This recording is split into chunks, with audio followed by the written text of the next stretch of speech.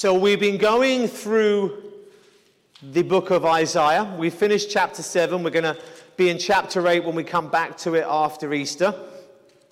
And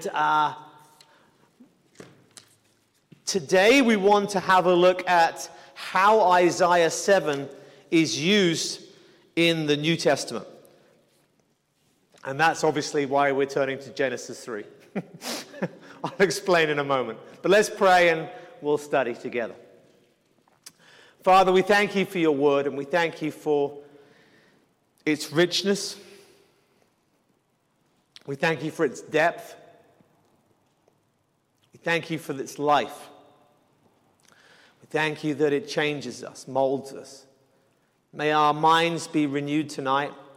May our hearts be captivated. And may our love for you grow ever stronger. Amen.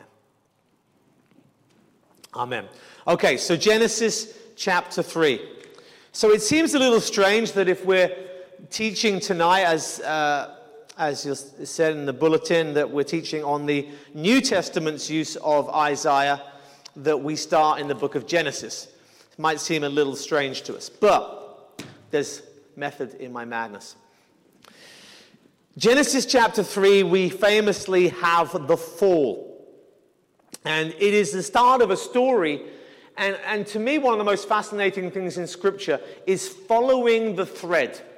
Starting in the Old Testament and moving through. And for us to see the full import of what is happening in the New Testament, we need to see where the story begins. And we need to follow our thread through. So we're going to start in Genesis.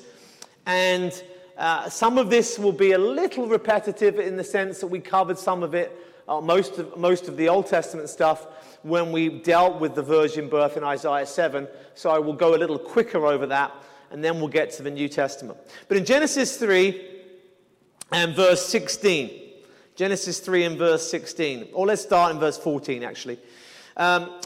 Yahweh said to the serpent, "Because you have done this, cursed are you above all livestock, above all the beasts of the field, and on your belly you shall go, and dust you shall eat all the days of your life. I will put enmity between you and the woman, between your offspring and her offspring, and he shall bruise your head, and you shall bruise his heel." And to the woman he said, "I will surely multiply your pain in childbearing. In pain you shall bring forth children. Your desire shall be for your husband, and he shall rule over you." And to Adam he said, "Because you've listened to the voice of your wife and have eaten of the tree of which I commanded you, you shall not eat of it. Cursed is the ground because of you. In pain you shall eat of it all the days of your life. Thorns and thistles it shall bring forth for you. And you shall eat the plants of the field. By the sweat of your face you shall eat bread, till you return to the ground, for out of it you were taken, for you are dust, and to dust you shall return." In light of what we were talking about this morning, those of you who were here, the curse on Adam, the curse of suffering, the curse to the woman of pain and childbirth, all of these things are just so telling in regards to just the communal lament that we have in this life. But I want to really draw our attention to the curse to the serpent. The phrase in particular in verse 15, that there will be enmity between the serpent and the woman, between your offspring and her offspring. Literally her seed. And it is from this verse that we have the concept of the seed of the woman. Now, we mentioned this when we taught through verse 14 of Isaiah 7, but it was worth repeating that the concept of a seed, an offspring, is something that was understood in that society. And remember, by the time this Genesis account was written down, much time has gone past subsequently, and they are well aware, the readers of this text, that the seed is always determined through the man. It is the seed of Abraham, the seed of Isaac, the seed of Jacob. The descendants follow from the man. It is through the man that the seed is reckoned. And yet here we have this strange phrase that it is her seed. It is her offspring. It is the woman's seed. Why her and why not the seed of her husband? And in a sense, it could have been. It's the seed of Adam. And when we understand this to mean that there will be one who will ultimately redeem, when we see the messianic line developing from this starting point, the Messiah could equally be called the seed of Adam. Why not? He's a descendant of Adam as much as he's a descendant of Eve. And so there has to be a reason for this. And what I think is clear is that, as I spoke about when we dealt with it in verse 14 of Isaiah 7, is that the very strange thing here is that this is something that would have been very, very alien to Eve. He's talking about her offspring. How many offsprings exist in the world at this point? None. 0. She's never had a child. And so the whole concept is very strange. And I believe in chapter 4 that when she gives birth to Cain, that she believes for a short period of time that Cain is the Messiah. We talked about that previously. But here we have the beginning of the Messianic line. The Messiah is going to be human. He will descend from the very part of humanity that has fallen. He will descend from the human realm. And as time goes by through the book of Genesis, this human line is developed. But Genesis 3, verse 15, leaves us with a mystery. Why is this Messiah the seed of the woman rather than the seed of Adam? That's the mystery. Then as we go through Genesis and we come to chapter 12, and he's going to be a descendant of Abraham, then Isaac, and then Jacob. And then from the sons of Jacob, he's going to be a descendant from the tribe of Judah. And that is the line being ever more narrowed down through the book of Genesis. And then we go a little bit further on, and this line gets further narrowed. And you can turn with me now to 2 Samuel. 2 Samuel. So go through your Pentateuch, then your Joshua and your Judges, and you get to 1 Samuel, and then you get a little bit further, and you get to 2 Samuel.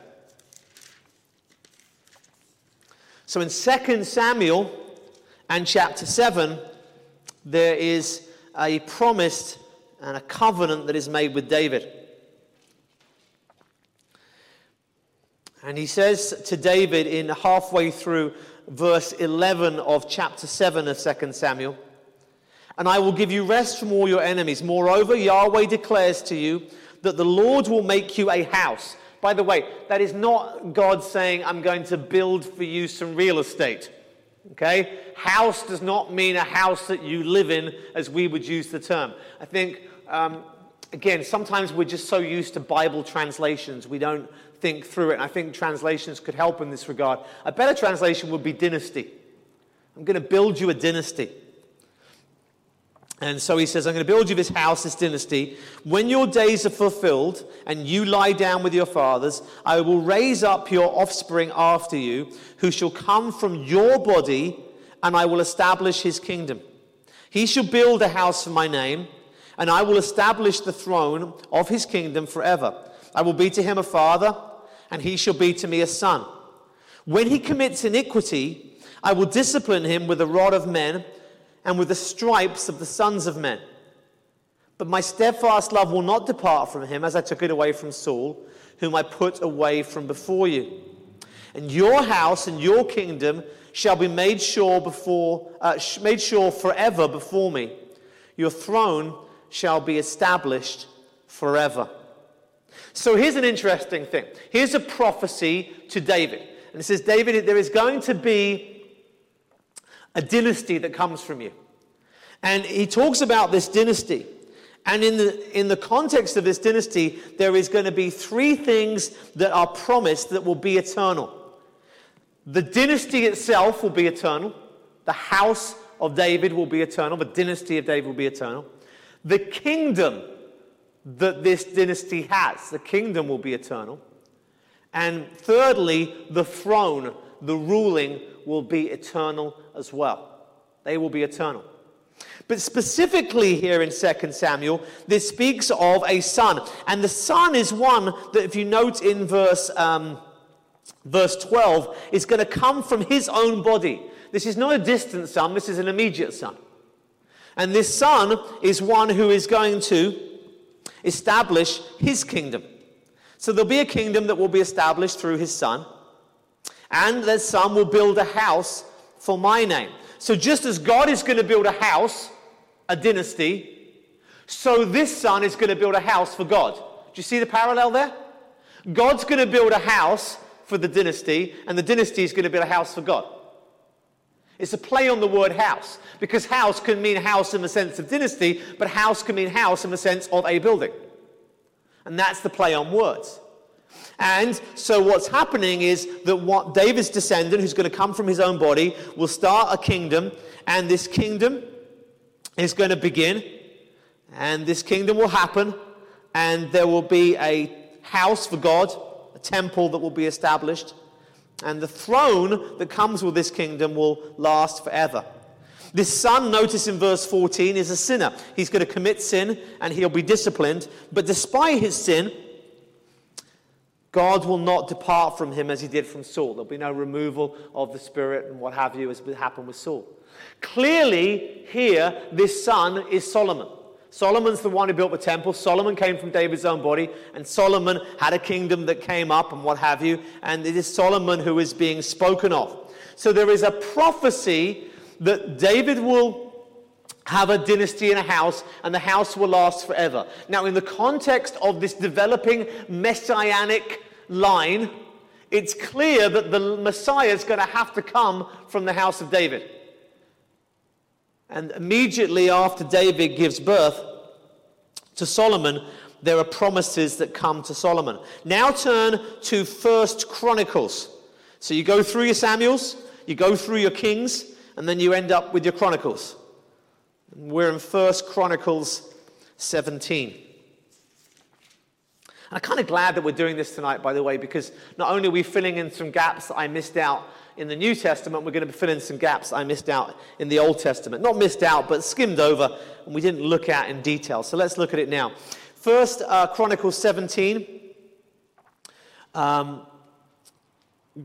reiterates his covenant with David, and we're going to pick it up in verse 10. And it says, I will subdue all your enemies. Moreover, I declare to you that the Lord, the Yahweh, will build you a house. When your days are fulfilled to walk with your fathers, I will raise up your offspring after you, one of your own sons, and I will establish his kingdom. Sound familiar? All very familiar. Pretty much identical. Well, almost identical so far to the passage in 2 Samuel. Okay? I will raise up one of your sons and establish his kingdom. He shall build a house for me, and I will establish his throne forever. I will be to him a father, and he shall be to me a son. I will not take my steadfast love from him, as I took it from him who was before me, but I will confirm him in my house and in my kingdom forever, and his throne shall be established forever. Notice the difference. The difference in this passage is there's no reference to sin. There's no reference to sin. And what we think is happening here is that the First Chronicles reference is a prophecy that, rather than prophesying of the immediate son, is prophesying of the future son, a distant son. Solomon is going to build a kingdom, but this son's going to build a kingdom. Solomon is going to be a son of David. This one will be a son of David too. But the difference here is that it is going to be his throne who will last forever.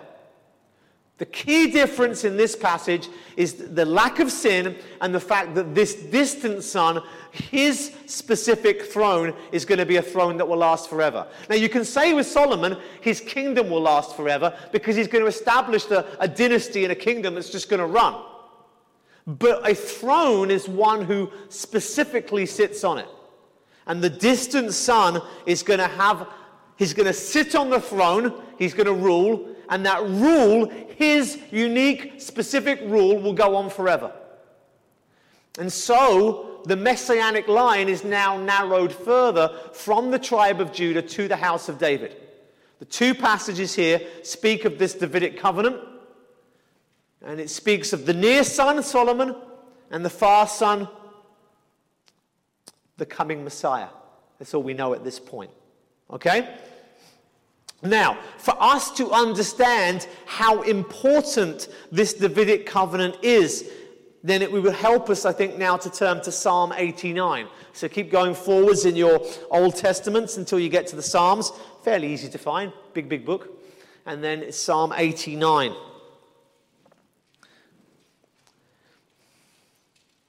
Psalm 89. Psalm 89 is a song of praise. Look at verse 1. I will sing of the steadfast love of Yahweh forever. Just a couple of little things, little tidbits here for you to follow along with.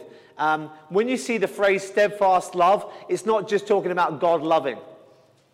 Steadfast love is a specific term that refers to his covenant-keeping love, his faithful love that is tied in with his covenants. So immediately the context is God's covenants.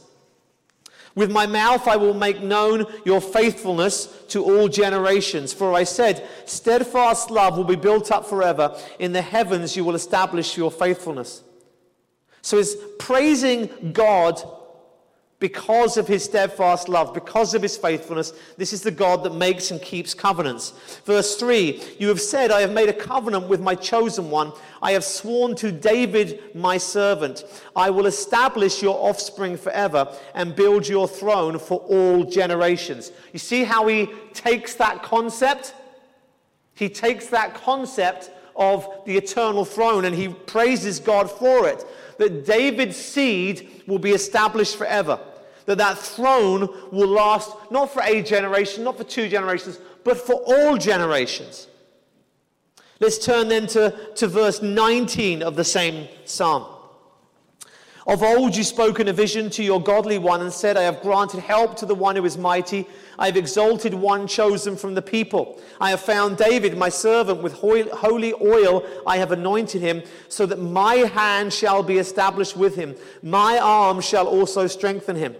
The enemy shall not outwit him, the wicked shall not humble him. I will crush his foes before him and strike down those who hate him. My steadfast love, my faithfulness and my steadfast love shall be with him, and in my name shall his horn, a symbolic of strength, be exalted.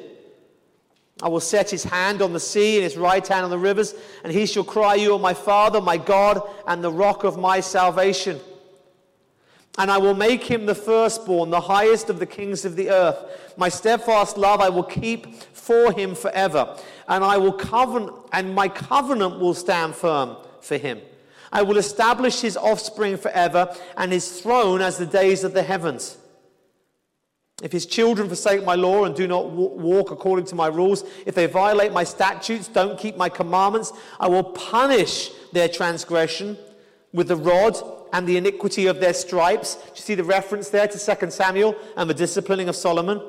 But I will not remove from him my steadfast love, or be false to my faithfulness. I will not violate my covenant or alter the word that went forth from my lips. Once for all, I have sworn by my holiness, I will not lie to David. His offspring shall endure forever, his throne as long as the sun before me. Like the moon, it shall be established forever, a faithful witness in the skies. This is powerful stuff. There's all sorts of things. I'd love to spend my whole time on Psalm 89, but I won't. But listen to what's being said here. God is saying, I promised something, and I'm going to do it because I'm not a liar. There are, I would say, the majority of evangelical Christian scholars today who claim to believe the Bible is the Word of God look at the covenants that God had made with Israel and doesn't believe they will come to fulfillment in a literal way in which they were promised. God says, well, am I a liar? That's powerful stuff right here. That's a severe challenge to those who doubt that God will keep his covenants as he promised them. And it ends with this statement, sun and moon. Guys, is the sun still in the sky? Is there still a moon? Yes? Then God's covenant to David still stands. That's what he's saying.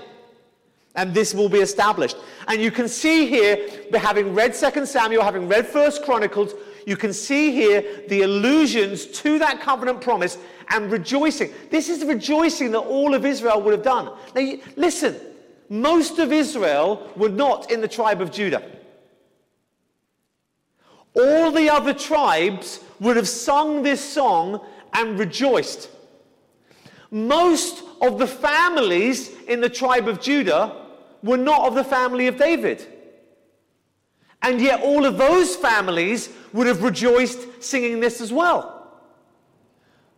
Why are all of Israel rejoicing about one specific family from one specific tribe? Because God has said, that's the one I've chosen.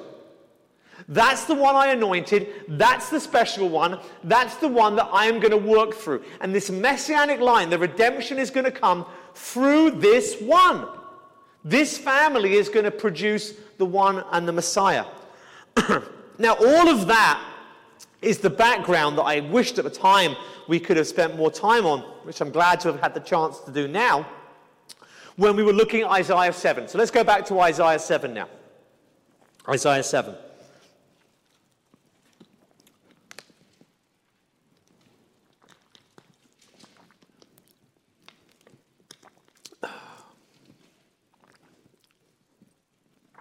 So in Isaiah 7, we have the sign being given of signs. Bear in mind, remember what we did, those of you who were here for Isaiah 7.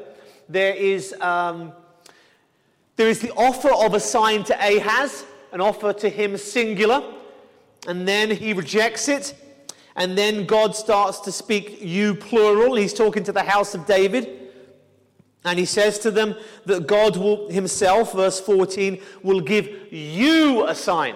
You is the house of David. You plural. Give you a sign. Behold, the virgin shall conceive and bear a son. Now, we talked about the word virgin to death when we did Isaiah 7. So here is a 30-second summary of all of that. The word here in the Hebrew, Alma, does not specifically mean virgin. It does mean a young woman. However, of all the Hebrew words that were available to him, if he wanted to communicate a virgin, this is the closest one that he had.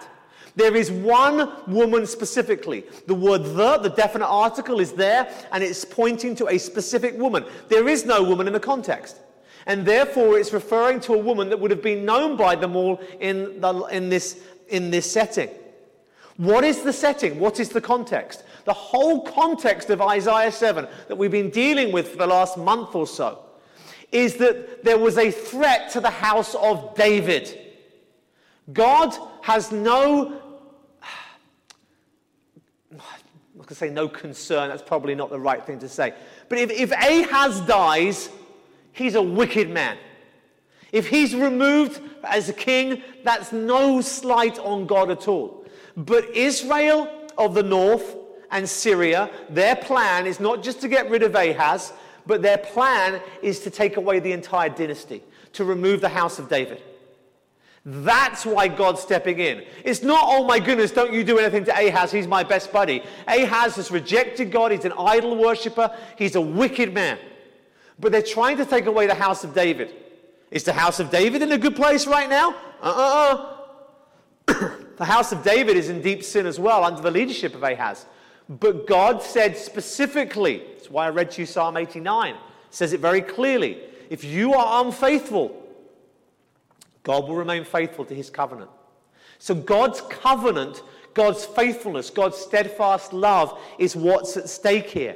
And so the context is the house of David and the promise of the house of David. Now, why have we gone through all of this Old Testament background to this point? Because I need you to understand that the context of Isaiah 7 is the preserving of the house of David, and the preserving of the house of David is all about the son of David, the offspring of David, the seed of David. David is specifically told in both those passages, both in 2 Samuel and in 1 Chronicles, he is specifically told, you're going to be dead. You're going to lie with your fathers. You're gone. But your offspring will have your house. Your dynasty will go on. The dynasty will be eternal. The kingdom will be eternal. The throne will be eternal because the offspring will be eternal as well. That's the promise to David. 2 Samuel promises the eternal house, the eternal kingdom, the eternal throne. 1 Chronicles promises the eternal son. So that all of this is at stake, and it all revolves around this seed. This one who's going to be the distant son, the eternal son, who's going to sit on the throne, the eternal throne. And he says in that context, there is the woman, the one that you all know about. And this woman is going to conceive. Is there a particular woman that they've been waiting for who's going to have a child? Yes, there is. And the wording here does mean a virgin. The only we saw when we looked at all the different word options, we did a word study, we had a look at it a few weeks back, but when we looked at all the options, the only thing that this word could mean is that the sign would be an unmarried woman giving birth illegitimately, or it would be a virgin birth. And God performing a sign to say, I am with you, that is not going to happen for an illegitimate birth. This is a miracle, it's a sign, and it explains the mystery of Genesis 3. Why was the offspring of the woman rather than the offspring of Adam, the offspring of the man? Why is he the offspring? He's the offspring of David. Why is he the offspring of the woman? Now the mystery is resolved. The woman is a virgin. That's the answer.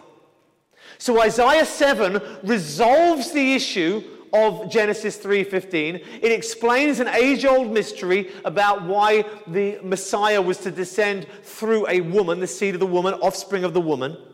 And at the same time, it is closely linked. This is so important. This is where we're going. It's closely linked with the Davidic covenant. So what's being said here by implication is that this woman, this virgin, is going to bear a son. The son is going to be God with us. And who's that son going to be? That's the son that's being preserved because the covenant's being preserved, because the house is being preserved. This is David's son. This is the seed of David. This is the seed of the woman. This is the eternal one with the eternal throne, the eternal kingdom, and who's going to maintain this eternal dynasty. This is the one. And how is this all going to happen? Because of his name. His name is Emmanuel, God with us. And just like Genesis 3:15 tells you something but leaves you with a mystery, this now gives you answers and tells you stuff, but it leaves you with another mystery. What does it mean, God with us? How's that going to be?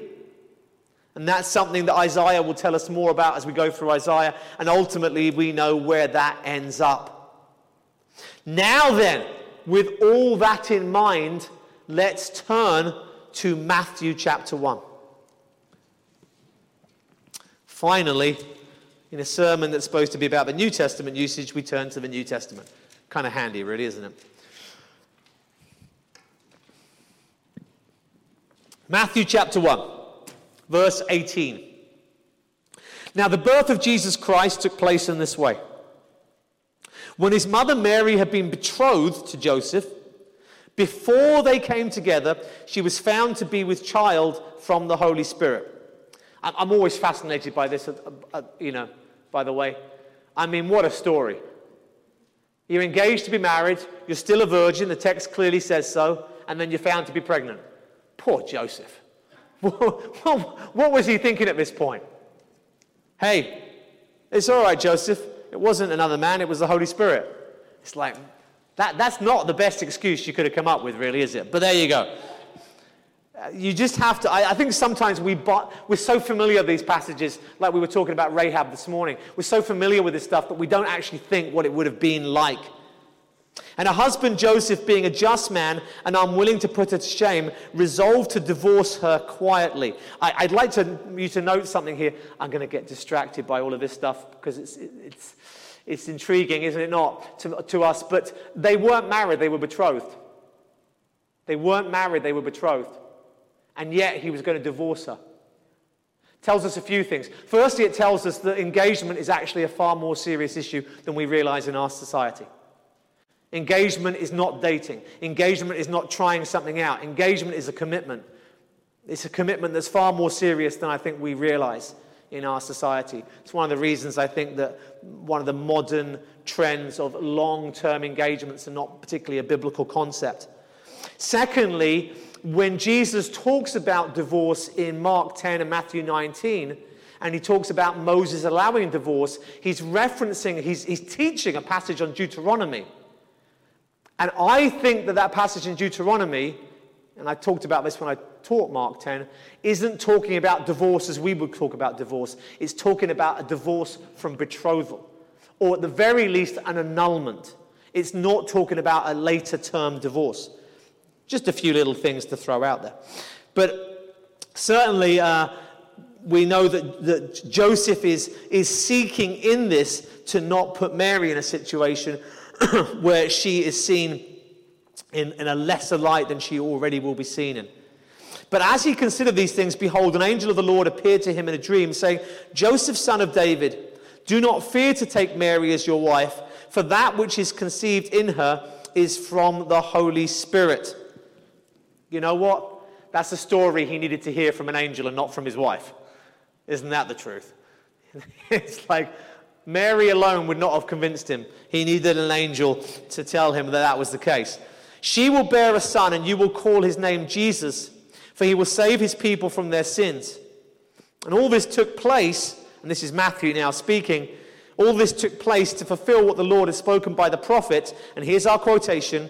Behold, the virgin shall conceive and bear a son, and they shall call his name Emmanuel, which means God with us. There's a quotation directly from Isaiah 7:14, and here is the fulfillment of the prophecy.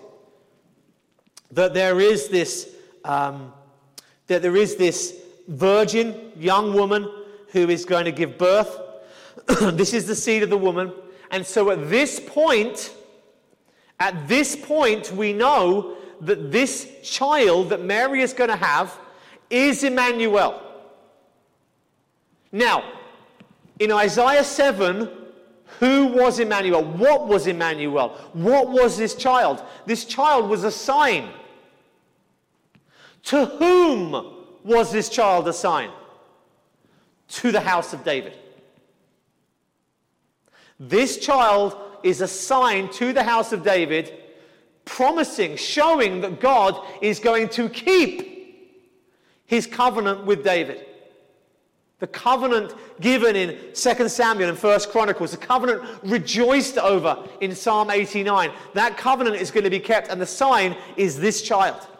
Which is why the book of Matthew begins, the book of the genealogy of Jesus Christ, the son of David, the son of Abraham. He's the seed of David, he's the seed of Abraham. He is the Messiah coming through that messianic line. Now, when we think of Isaiah 7 being quoted, we think of Matthew, because Matthew is the place that quotes it. But I think even more fascinating is Luke's account. So let's turn to Luke chapter 1. Luke chapter 1.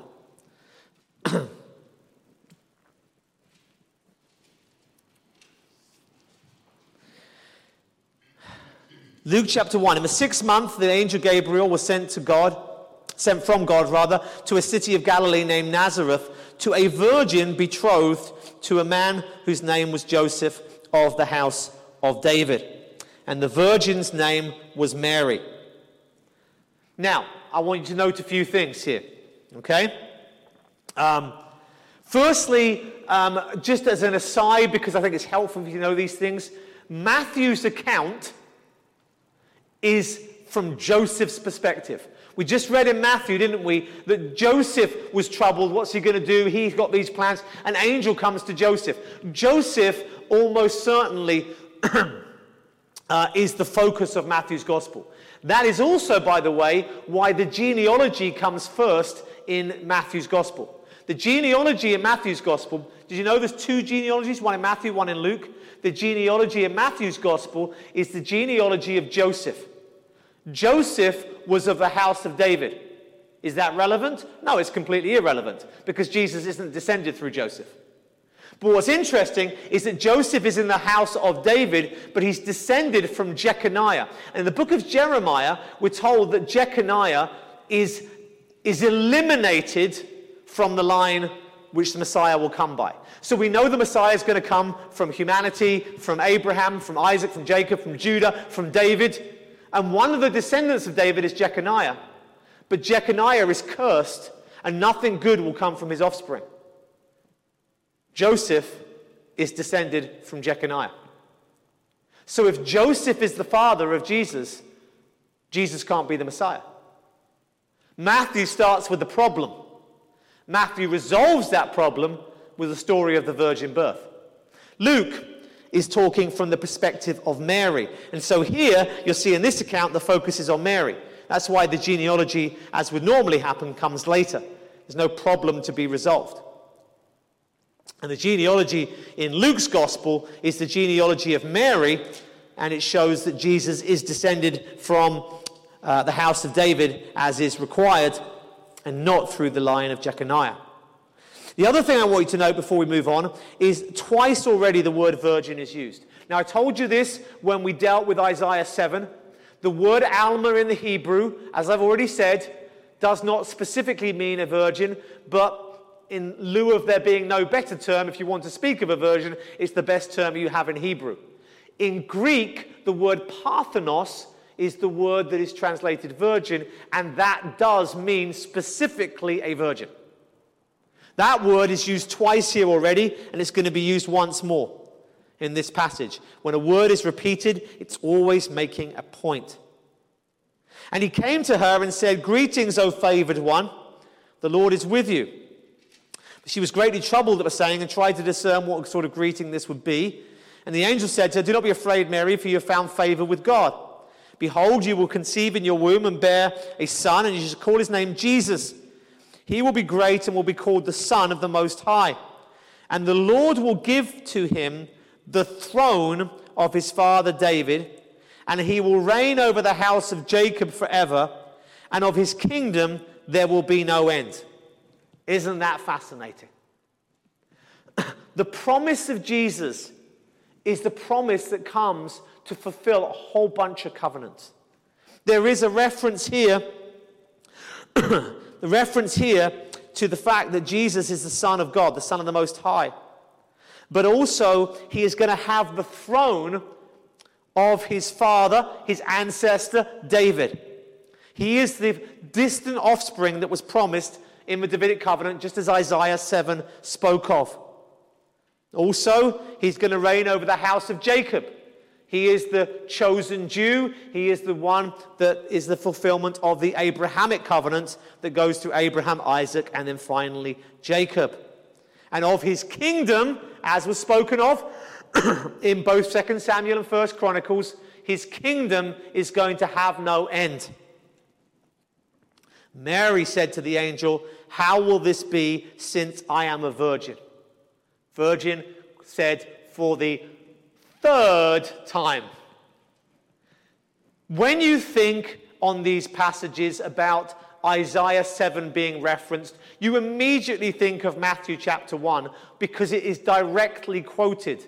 But the link to Isaiah 7 is stronger in Luke 1.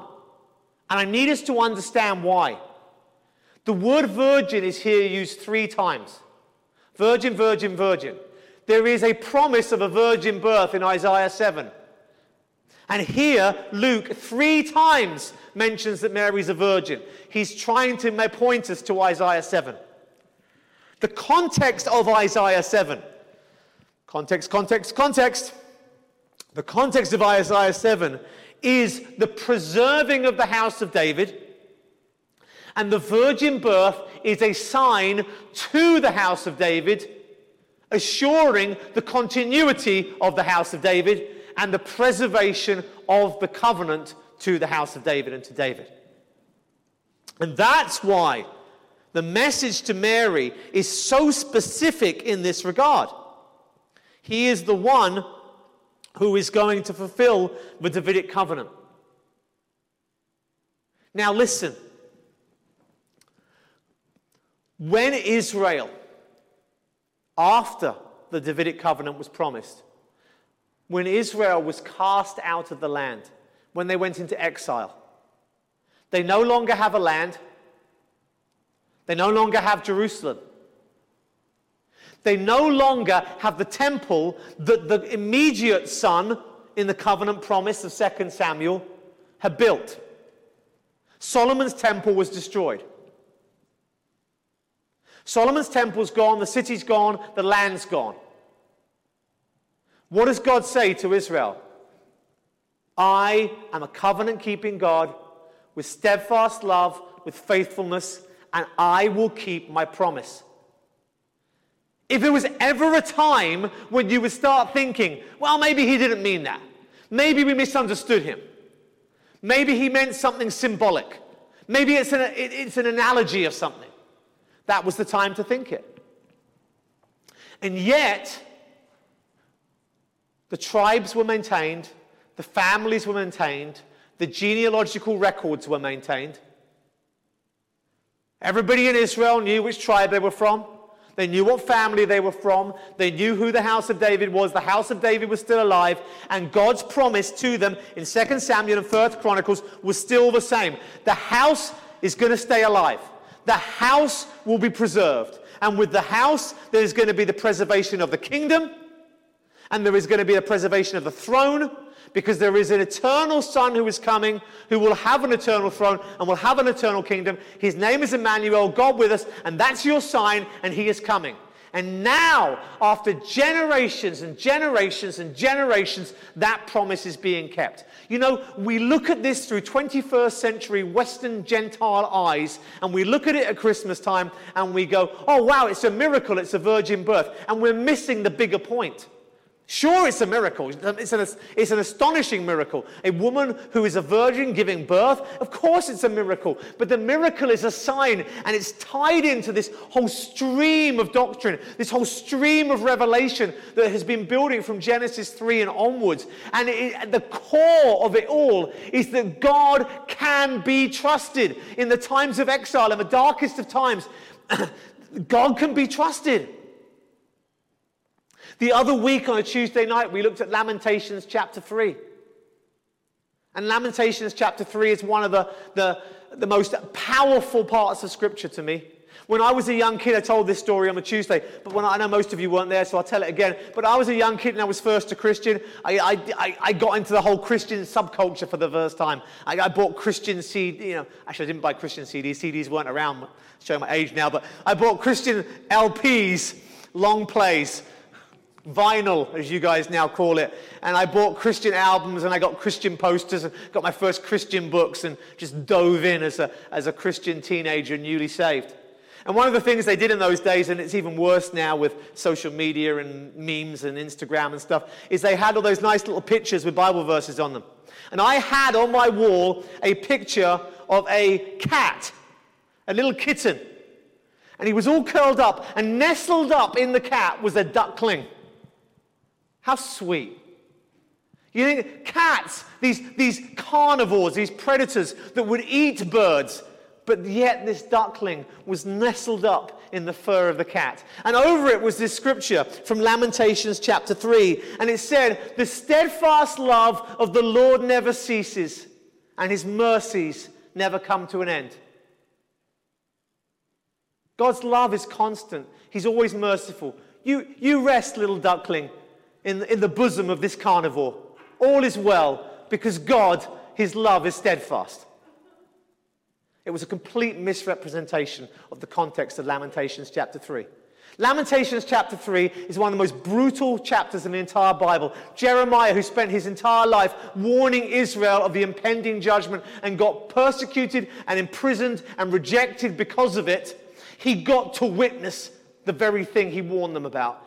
And he saw people being destroyed. He saw his own family, his loved ones. He saw his city. He saw his temple. He saw everything being destroyed before him. And he speaks of God doing it. Why is he speaking of God doing it when the Babylonians did it? Because God told him to prophesy exactly that. That he, God, would raise up the Babylonians to discipline and bring judgment to Israel because of their idolatry.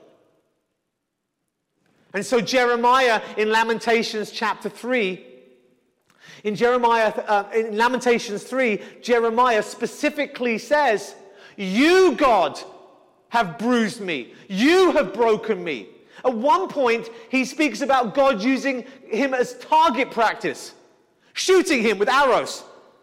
He speaks of God being like a lion and a bear who's waiting behind the corner for Jeremiah to come by, to pounce on him and tear him to pieces. That's Lamentations chapter 3. And then he says, but this I remember, the steadfast love of the Lord never ceases, and his mercies never come to an end.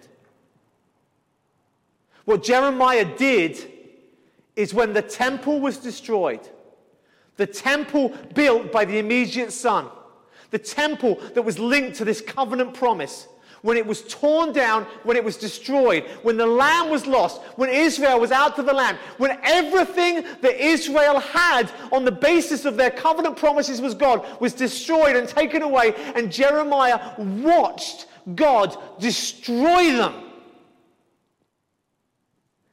He remembered, I know who God is, and he will keep his promises.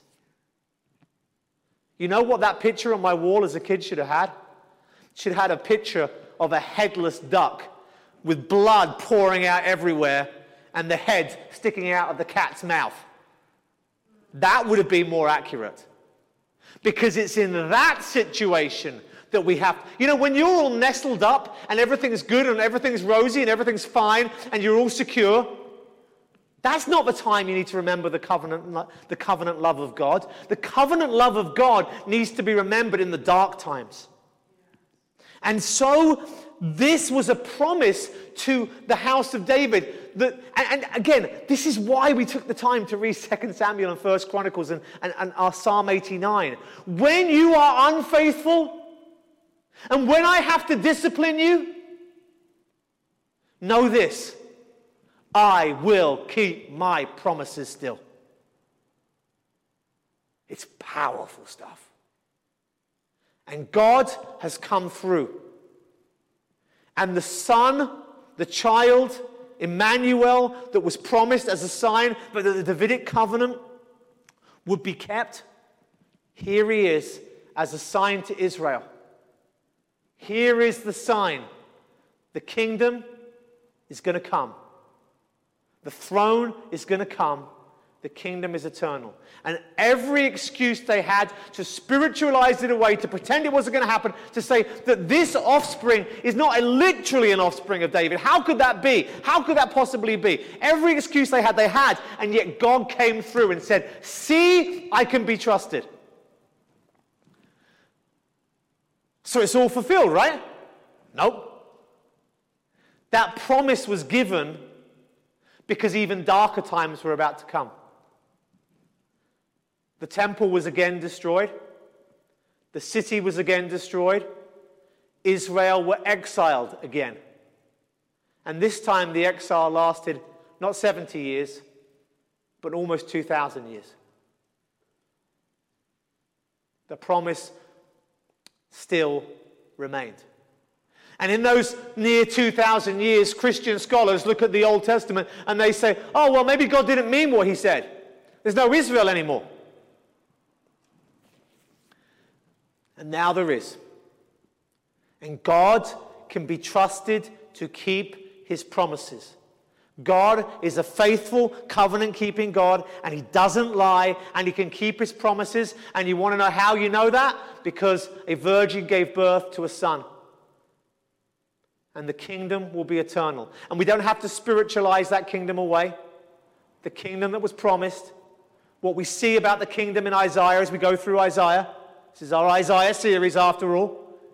The people coming to worship God in the temple in Jerusalem. The nations coming to worship the Jewish God. The glory of God filling the earth. This promised kingdom physically on earth with a temple physically in Jerusalem and the Messiah physically there. Those promises will come to pass. There will be a kingdom and it will be eternal. And the king who sits on the throne is eternal too. God can be trusted. And so, when we marvel at the virgin birth at Christmas time, here I am the week before Easter talking about Christmas time, but there you go. That's how these things land. When we marvel at the virgin birth, let's not miss the main point. The main point is this, is that this is a sign that God can be trusted and that he keeps his covenants with his people. That's the whole point of book of Romans. Romans 8, nothing can separate us from the love of Christ. Nothing. And then he has to spend 3 chapters, 9, 10, and 11, showing that God has not forsaken his covenants with Israel, because if God has forsaken his covenants with Israel, then how can we trust his promises to us? God's promises will always be kept. One last little thought. When the temple was destroyed the second time round, when the darkness became darker than it had been in the time of Jeremiah, when the promise looked even less likely, Emmanuel remains as an assurance that God will keep that promise. But something happened in the destruction of the second temple that didn't happen in the destruction of the first. With the destruction of the second temple, something was destroyed. The records, the genealogies. Jews today, with very few exceptions, some in the tribe of Levi, come across somebody named Levinson or Levi or what have you, they're probably from the tribe of Levi. But generally speaking, Jews don't know what tribe they're from, let alone what family they're from. And the Messiah had to be, the eternal Son had to be from the house of David. And since 70 AD, there has been no way of proving that any particular Jew was descended from the house of David. What does that tell us? It tells us that the Messiah had to have been born before 70 AD. But how can that be? Because the Messiah, the promised one, the anointed one, the distant son, the one, he's going to have a kingdom that's eternal, a throne that's eternal, and it will never end. Where is that throne? Where is that kingdom? Well, the answer is that the son who was born still lives. That's where we get to Easter. He still lives.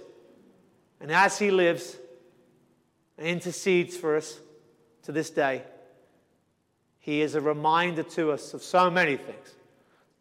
But amongst those things, that God can be trusted, that he keeps his promises, and in the darkest of hours, in the midst of destruction and turmoil and difficulties and trials, in the face of sin, in the face of rulers like Ahaz, God is still in control.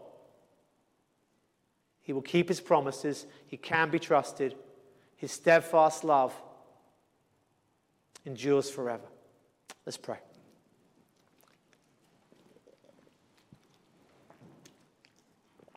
Father, we thank you for your word. Lord, we thank you that you are a covenant-keeping God, and we thank you that you can be trusted. And as we spoke of faith this morning, Lord, may this evening's sermon just give us further encouragement that you can be trusted. May we take those steps of faith, doing what's right in difficult times, knowing, Lord, that you are with us, that you can be trusted. Even when things seem to fall apart, even when things don't go to plan, that you are in control and that you can be trusted. We thank you, Lord, for the gift of Emmanuel. We thank you that he lives. And we thank you that his kingdom and his throne is eternal. Amen.